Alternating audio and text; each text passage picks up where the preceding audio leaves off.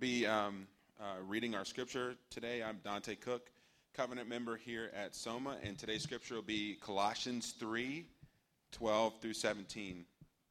And while you all are flipping there, I want to throw out a quick challenge for anyone who might be looking at it on their phones today. The Apple hit me with that screen time this morning. Anybody else get that? The screen time? Yeah, I'm on like a mission to like lower my screen time percentage every week. So one good way that we could do that at church and not be checking our fantasy football lineups and who's injured and who isn't, is to just grab the physical Bibles around you so that we can be plugged in, we could stay connected, and we could be diving into the spiritual disciplines in a way that would be reflective of how we should do it at night. I know personally at night it's easy to look at the Bible on your app, but then that also gets you in that cycle of not going to bed. It also gets you in that same cycle of getting distracted by another notification. So let's just try to practice here today, not using our phone to do the app, and just grab one around you. So Colossians 3:12 through 17. I'll get done with my sermon so Pastor Phil can come up here and do his. And I ain't even turned to the scripture yet. All right, it'll be quicker for me to just read it on my Bible. Here we go. All right, Colossians 3:12 through 17. Put on then, as God's chosen ones, holy and beloved, compassionate hearts, kindness, humility, meekness, and patience, bearing with one another, and if one has a complaint against another, forgiving each other. As the Lord has forgiven you, so you must also forgive. And above all these, put on love, which binds everything together in perfect harmony. And let the peace of Christ rule in your hearts, to which indeed you were called in one body. And be thankful. Let the word of Christ dwell in you richly, teaching and admonishing one another in all wisdom, singing psalms and hymns and spiritual songs with thankfulness in your hearts to God. And whatever you do, in word or deed, do everything in the name of the Lord Jesus, giving thanks to God the Father through him. This is the word of the Lord.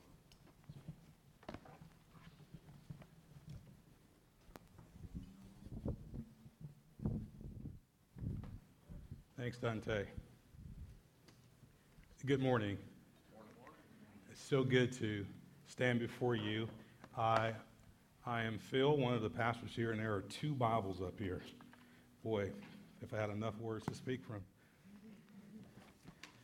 It's only one true word, amen, Holy Bible.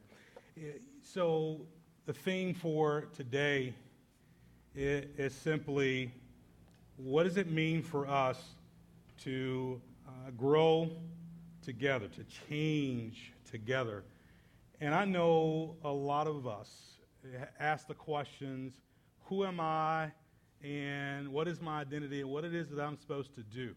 I mean, we ask that question as pertains to our profession, and some of us may even ask that question as pertains to being in the church, being a part of the body of Christ. Who am I, and what am I supposed to do? How am I supposed to behave? And that is what we want to focus on in this passage. And I hope that we can answer that question. And so the big question is, or the big statement is this: we are image bearers of Christ. And within our new identity, it requires new behavior. Our new identity requires a new behavior. And I want to pray with us, and then we'll jump right into the text. Lord Jesus, so grateful that we're able to open your word. We pray that you would feed us, your spirit would speak to us. May this day be purposeful, and we will receive all that you have for us, so that we could be encouraged and even challenged, so we can honor and glorify you in our lives and among each other. In Jesus' name we pray, amen. So we are the body of Christ, and we come from different experiences, different backgrounds, and yet we are called to be image bearers of Christ, and we bring that into this relationship, the church. And so it's very important that we understand and be reminded of our identity in Christ, and we're reminded of how we behave, coexist, engage, live among a people that don't share our experiences. And now in this service, we're a little bit more diverse. But majority, we're white, majority culture. And that's cool. That's who we are today. But our desire is to be a church that reflects the glory of God, and also that also will be an image of what heaven would be, where there are multiple tongues and tribes and nations before the throne of God. So we want to experience that, but we are trusting God to do that. But here we are today, and this is who we are. So we need to understand why we are here and what God calls us to. So I want to talk about a little bit about our past. Before we can really embrace and own our new identity, we have to be reminded of where we've come from. And we have to be reminded of this because in our relationships, we sometimes revert to our old ways.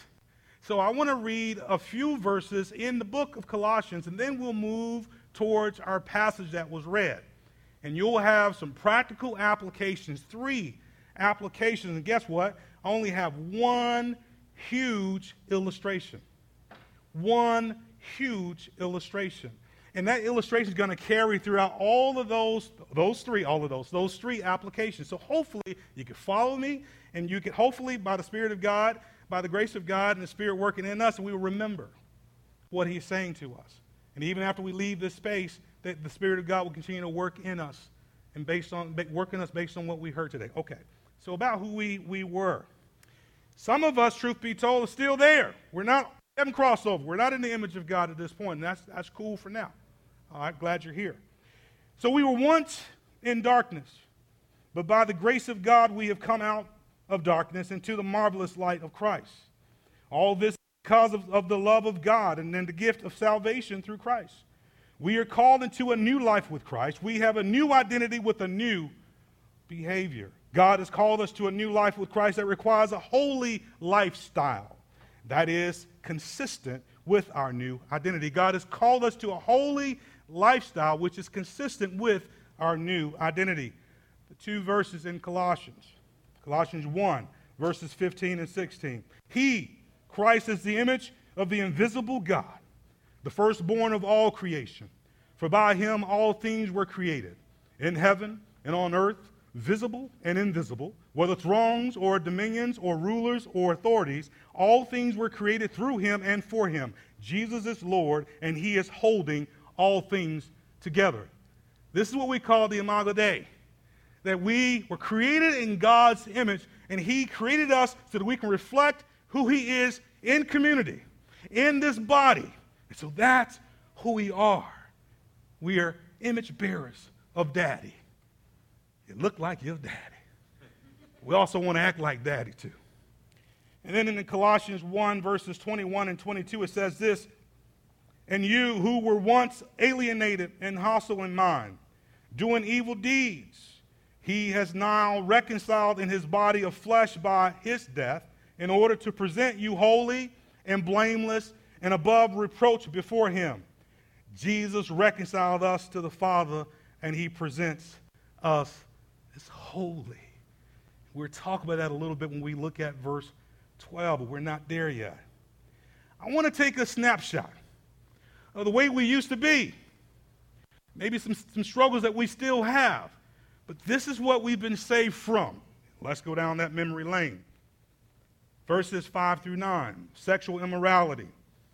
We had sex or have sex outside of marriage relationship. Impure passions. Passion, that is, selfish goals without regards to others. Evil desires and covetous. Covetous simply means that we're greedy for other people's stuff. Verse 8, we also walked and lived with anger and in wrath in our hearts. We were malice and malicious, revengeful, spiteful. We were people who slandered other people. We made false and damaging statements about people. We had obscene language in our mouths. We used crude, lewd, and vulgar language. Verse 9, we lied to each other. We are image bearers of God the Father. We are called to reflect the Father's character in love and in peace and encouraging others for the glory of God. And so whatever you do in the word and also in deed, do everything in the name of the Lord Jesus. So Here's who we are. Verse 10. Put on the new self, which is being renewed in knowledge after the image of its creator.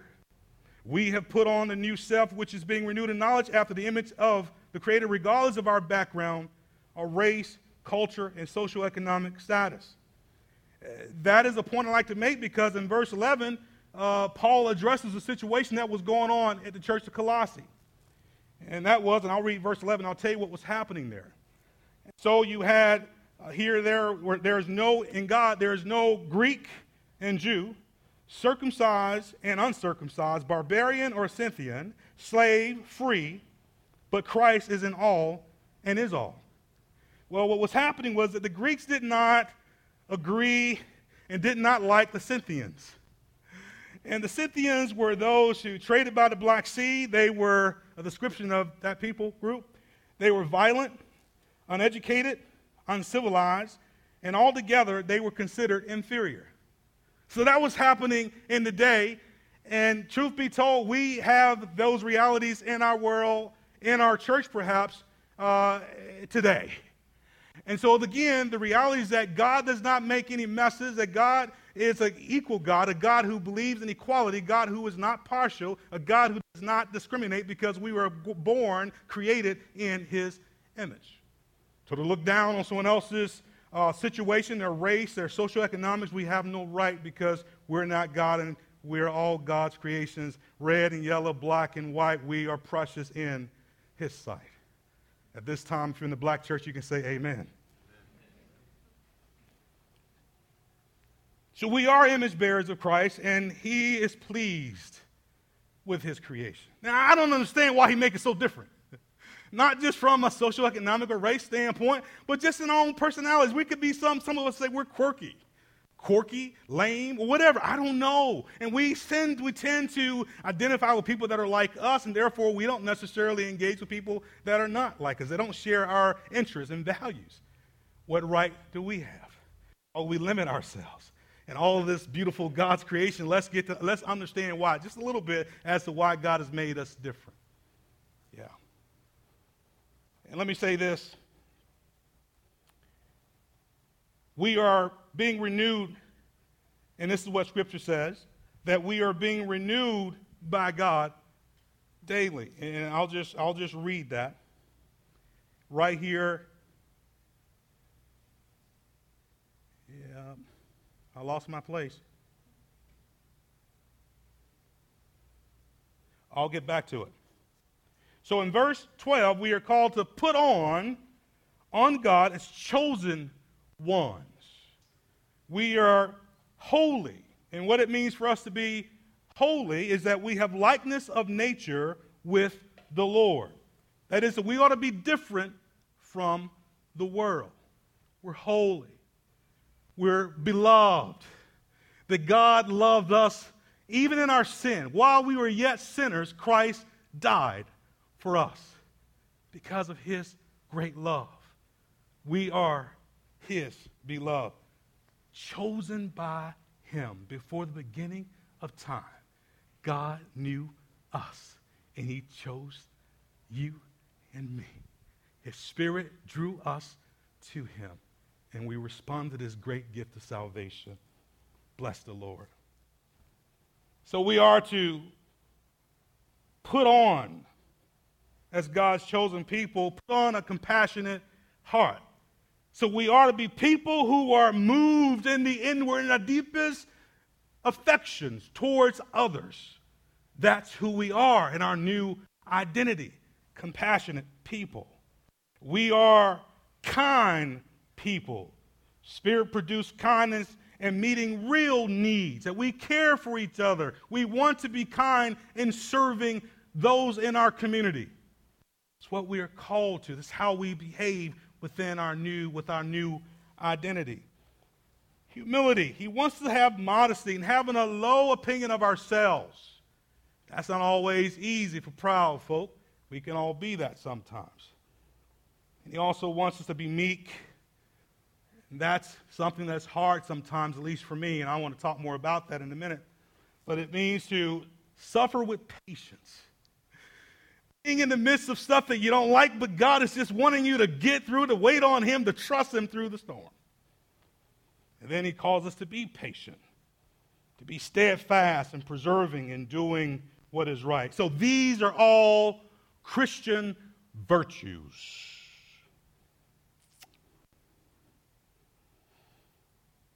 Here's my illustration. So in community, stuff happens. In family, stuff happens. Now, I don't want to talk about, even though I would like for us to consider, as we talk about my illustration, I want to talk about, consider relationships we have with each other. Husbands and wives and brothers and sisters, even those who are roommates, and our relationship in the church. Sometimes we will have some issues. Verse 13 said there will be complaints about something we've done. And we're going to have to forgive.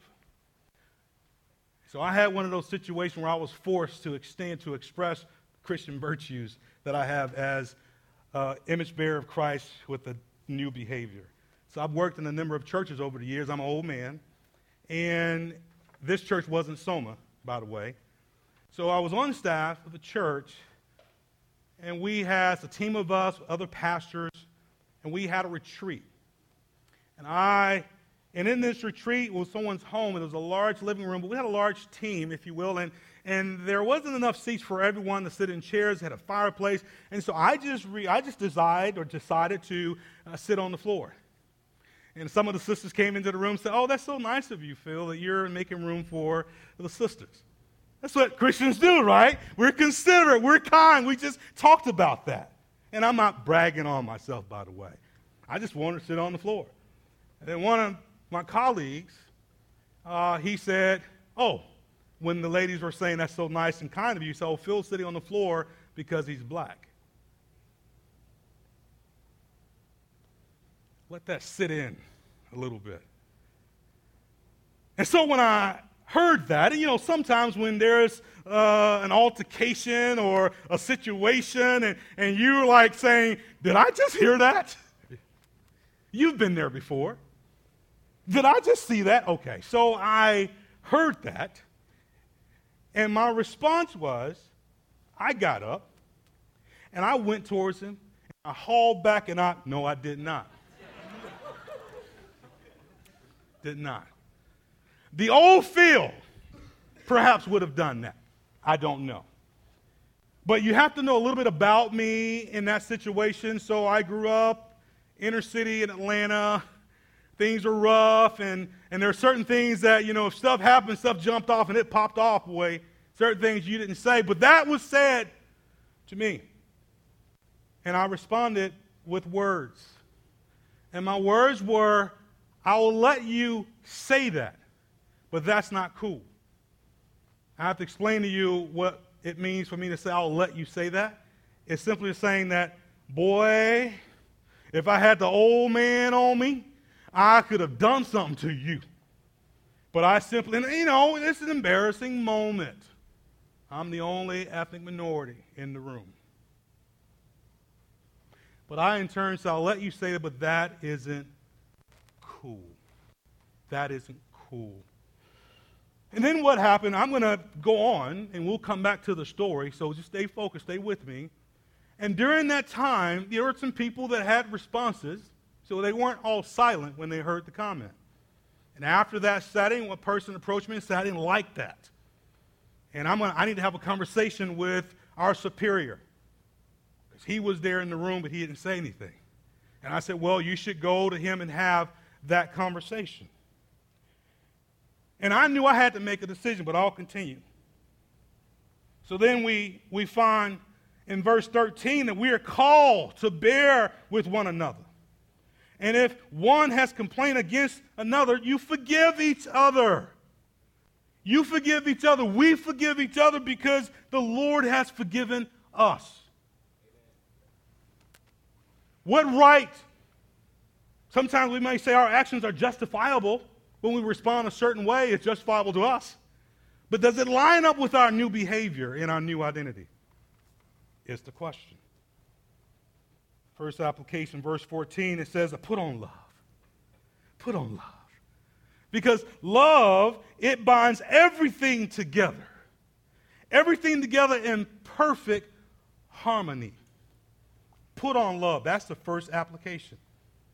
When you have a situation, a complaint, an issue, a spat, put on love.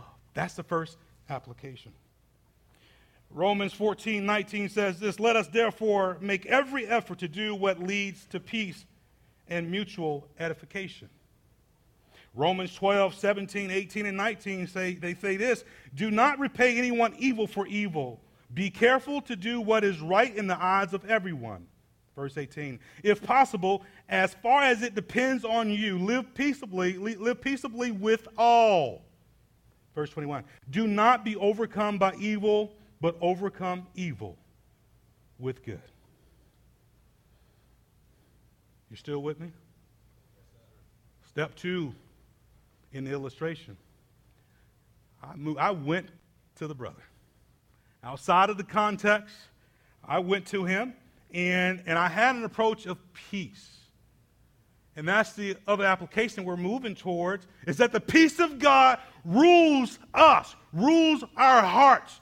The peace of God. So therefore, as image bearers, it's important for me to behave likewise, that I pursue the brother in peace. So I went to him. You know, forgiveness requires that we come into a new body with God, and we have bad experiences, but we're called to respond within those bad experiences, to respond in peace. So I went to him, and I said, brother, I reiterated what I said in front of everybody. Here's the deal. When someone accuses you or offends you publicly, you have a response to address that publicly. Let me say that. If someone, you should say something, but say the right things. Use better words than saying negative things, not to be a slanderer. Or don't pull people to the side and be malicious, tearing people down. You simply, it's a teachable moment. You let the individual know that isn't cool, and everyone in that room that wasn't a cool statement. Because if I don't say anything in that context, in that situation, then perhaps people think it's all right to say that. That's why we have to address that's a teachable moment for everyone. The guy who said it and those who heard it. Okay? And hoping that I said the right thing, that is pleasing to others that heard it. Okay? That's biblical. Okay. So I approached in peace, and I shared with him that wasn't a cool thing to do. And I said, I believe I know your heart. We serve on the same team. And I knew a little about him that he did not filter his words. You know, sometimes we say things without thinking. Stupid stuff. We do. We don't mean to. And then sometimes we just say, you know, haphazardly, I just don't care what you think about what I just said. That isn't becoming of Christ. That's not a life that God calls us. That's not a behavior that God calls us to have. To the point where we don't care what people think about what we say, because we should. And everything you do, in your words and your deeds, do everything that honors God, that pleases God in everything we do. So I said it wasn't cool, and I said it may even be good for you. He said, I'm sorry. He did apologize, and I said, it may be good for you to write an email to the team, just to let them know, you know, that you had a conversation with me, and just in case they were offended, you know, ask them to come and talk to you. So he needs to open that conversation up for them. So that's what happened in that situation. New identity requires new behavior. And whatever you do in word or in deed, do everything in the name of the Lord Jesus. The third application, verse 16. Let the word of Christ dwell in you richly, teaching and admonishing one another in all wisdom, singing psalms and hymns with thanksgiving to God. It was important that I spoke the truth to that brother, to my brother, that I spoke the truth in love. And there are times in which when we don't want to deal with situations that we are confronted by or with, and we run. We avoid confrontation, but we are called to be intentional with each other, pursuing peace and pursuing the person so we can work out that matter. And so here's a really good thing that you probably know about. And so in Matthew 18:15, it says this: if your brother or sister sins against you, you go and you tell him or her his fault between you and him alone. Okay? Pursuing the peace and making sure you use the word. You need to be students of the word to understand, how do I respond to this? How do I respond to this person who made this comment? So I go to him one-on-one, and I don't, and with the intent to win him between he and myself. And if he listens to me or listens to you, you have gained your brother or sister. This is real. Let me pause real quick. And let me just ask this question. Are any of us at this time holding ill will against someone in the fellowship, in the body? That we just like, I don't want to have anything to do with them. I'll avoid them at all costs. And we come to church and we sing, we get our praise on, we get a word, and we leave. We have no interaction with that person. Been in church a long time, and I know that stuff happens. And it's probably happening here. My challenge to you is that you pursue them. Is that you put on the love of God. Is that you pursue them with a compassionate heart, with humility, right? And you speak the truth in love. And so that's what we're called to do. And here, what does it mean to teach? So we pursue them. Let the word of God dwell within your heart, and you do it through offering wisdom, advice, through teaching and admonishing.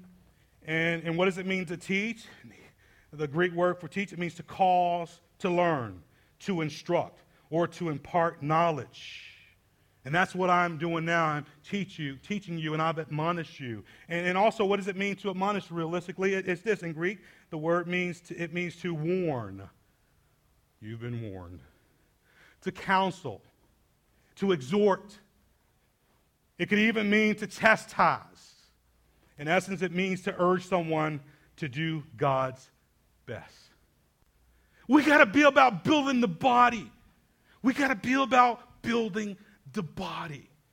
So God calls us to be one. One in unity and one with harmony. And one that encourages people in the Word. One who challenges people when we get off bases, when we do things we shouldn't. We need to welcome our brothers and sisters' approach. We need for them to offer us, to convict, not the Holy Spirit convicts, but we need to be able to challenge them in the Word. Call them out on sin is what I'm trying to say. And we don't like doing that, but God calls us to as holy, beloved, God-chosen individuals. Because we are image bearers of Daddy. And we want to behave just like the Spirit would have us to. Praise the Lord. So what does it mean to admonish and to encourage even in songs?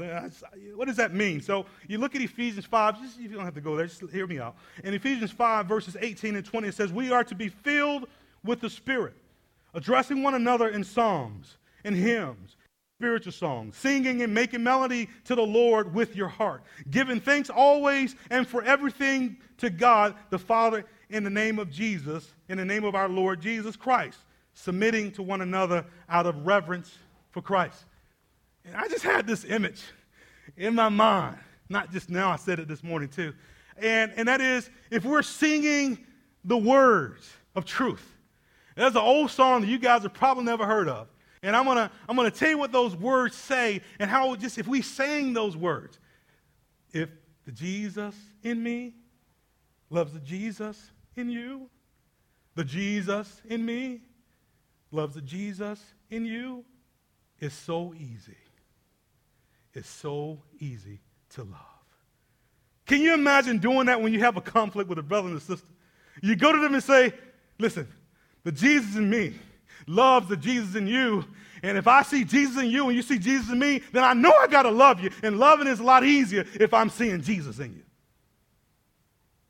Can you imagine that? Do you sing around the house? You sing songs, hymns? Do you do that? And it does something to your soul. You're worshiping God. But then you sing to each other, my God is more than enough. He will supply all my needs. He is my El Shaddai. He always looks out for me. Jehovah Jireh. He is my God. Just singing to each other. Words of encouragement. I encourage you to do that. Yeah. So I got to close this out. Wow. We want to be one body in harmony that gives thanks to God.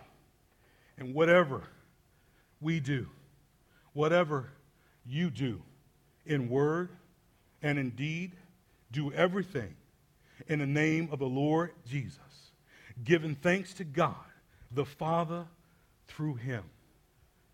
Because even when others are not around, we need to make a decision. God is always there. He holds us accountable.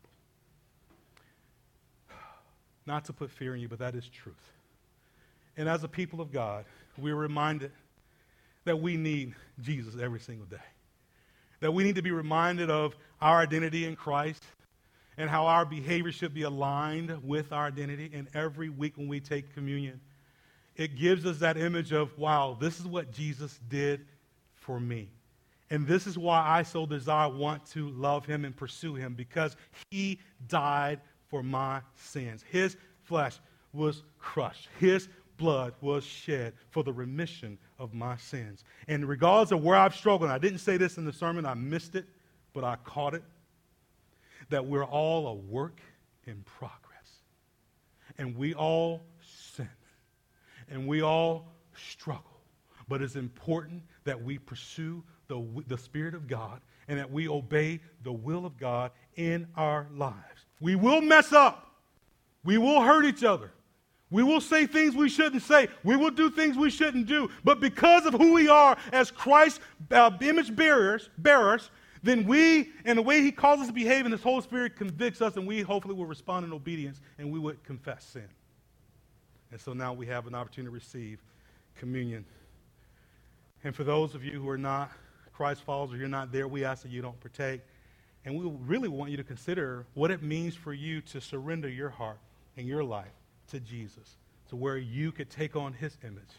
And he, through his Spirit, could change your heart through and through, and your behavior will change. And it would be an awesome impact in the lives of people that you know, people that you hang out with. Let's pray. Father God, we're grateful. We thank you so much for your goodness. Thank you for the reminder of your word, how we are called as one body to be in harmony, and we're called to allow your Spirit to dwell in our hearts. We're called to allow your peace, the peace of Christ, to dwell in us so that we can honor you in everything we do, in word and also in deed. We thank you. In Jesus' name we pray. Amen. Communion, we have gluten-free to my right.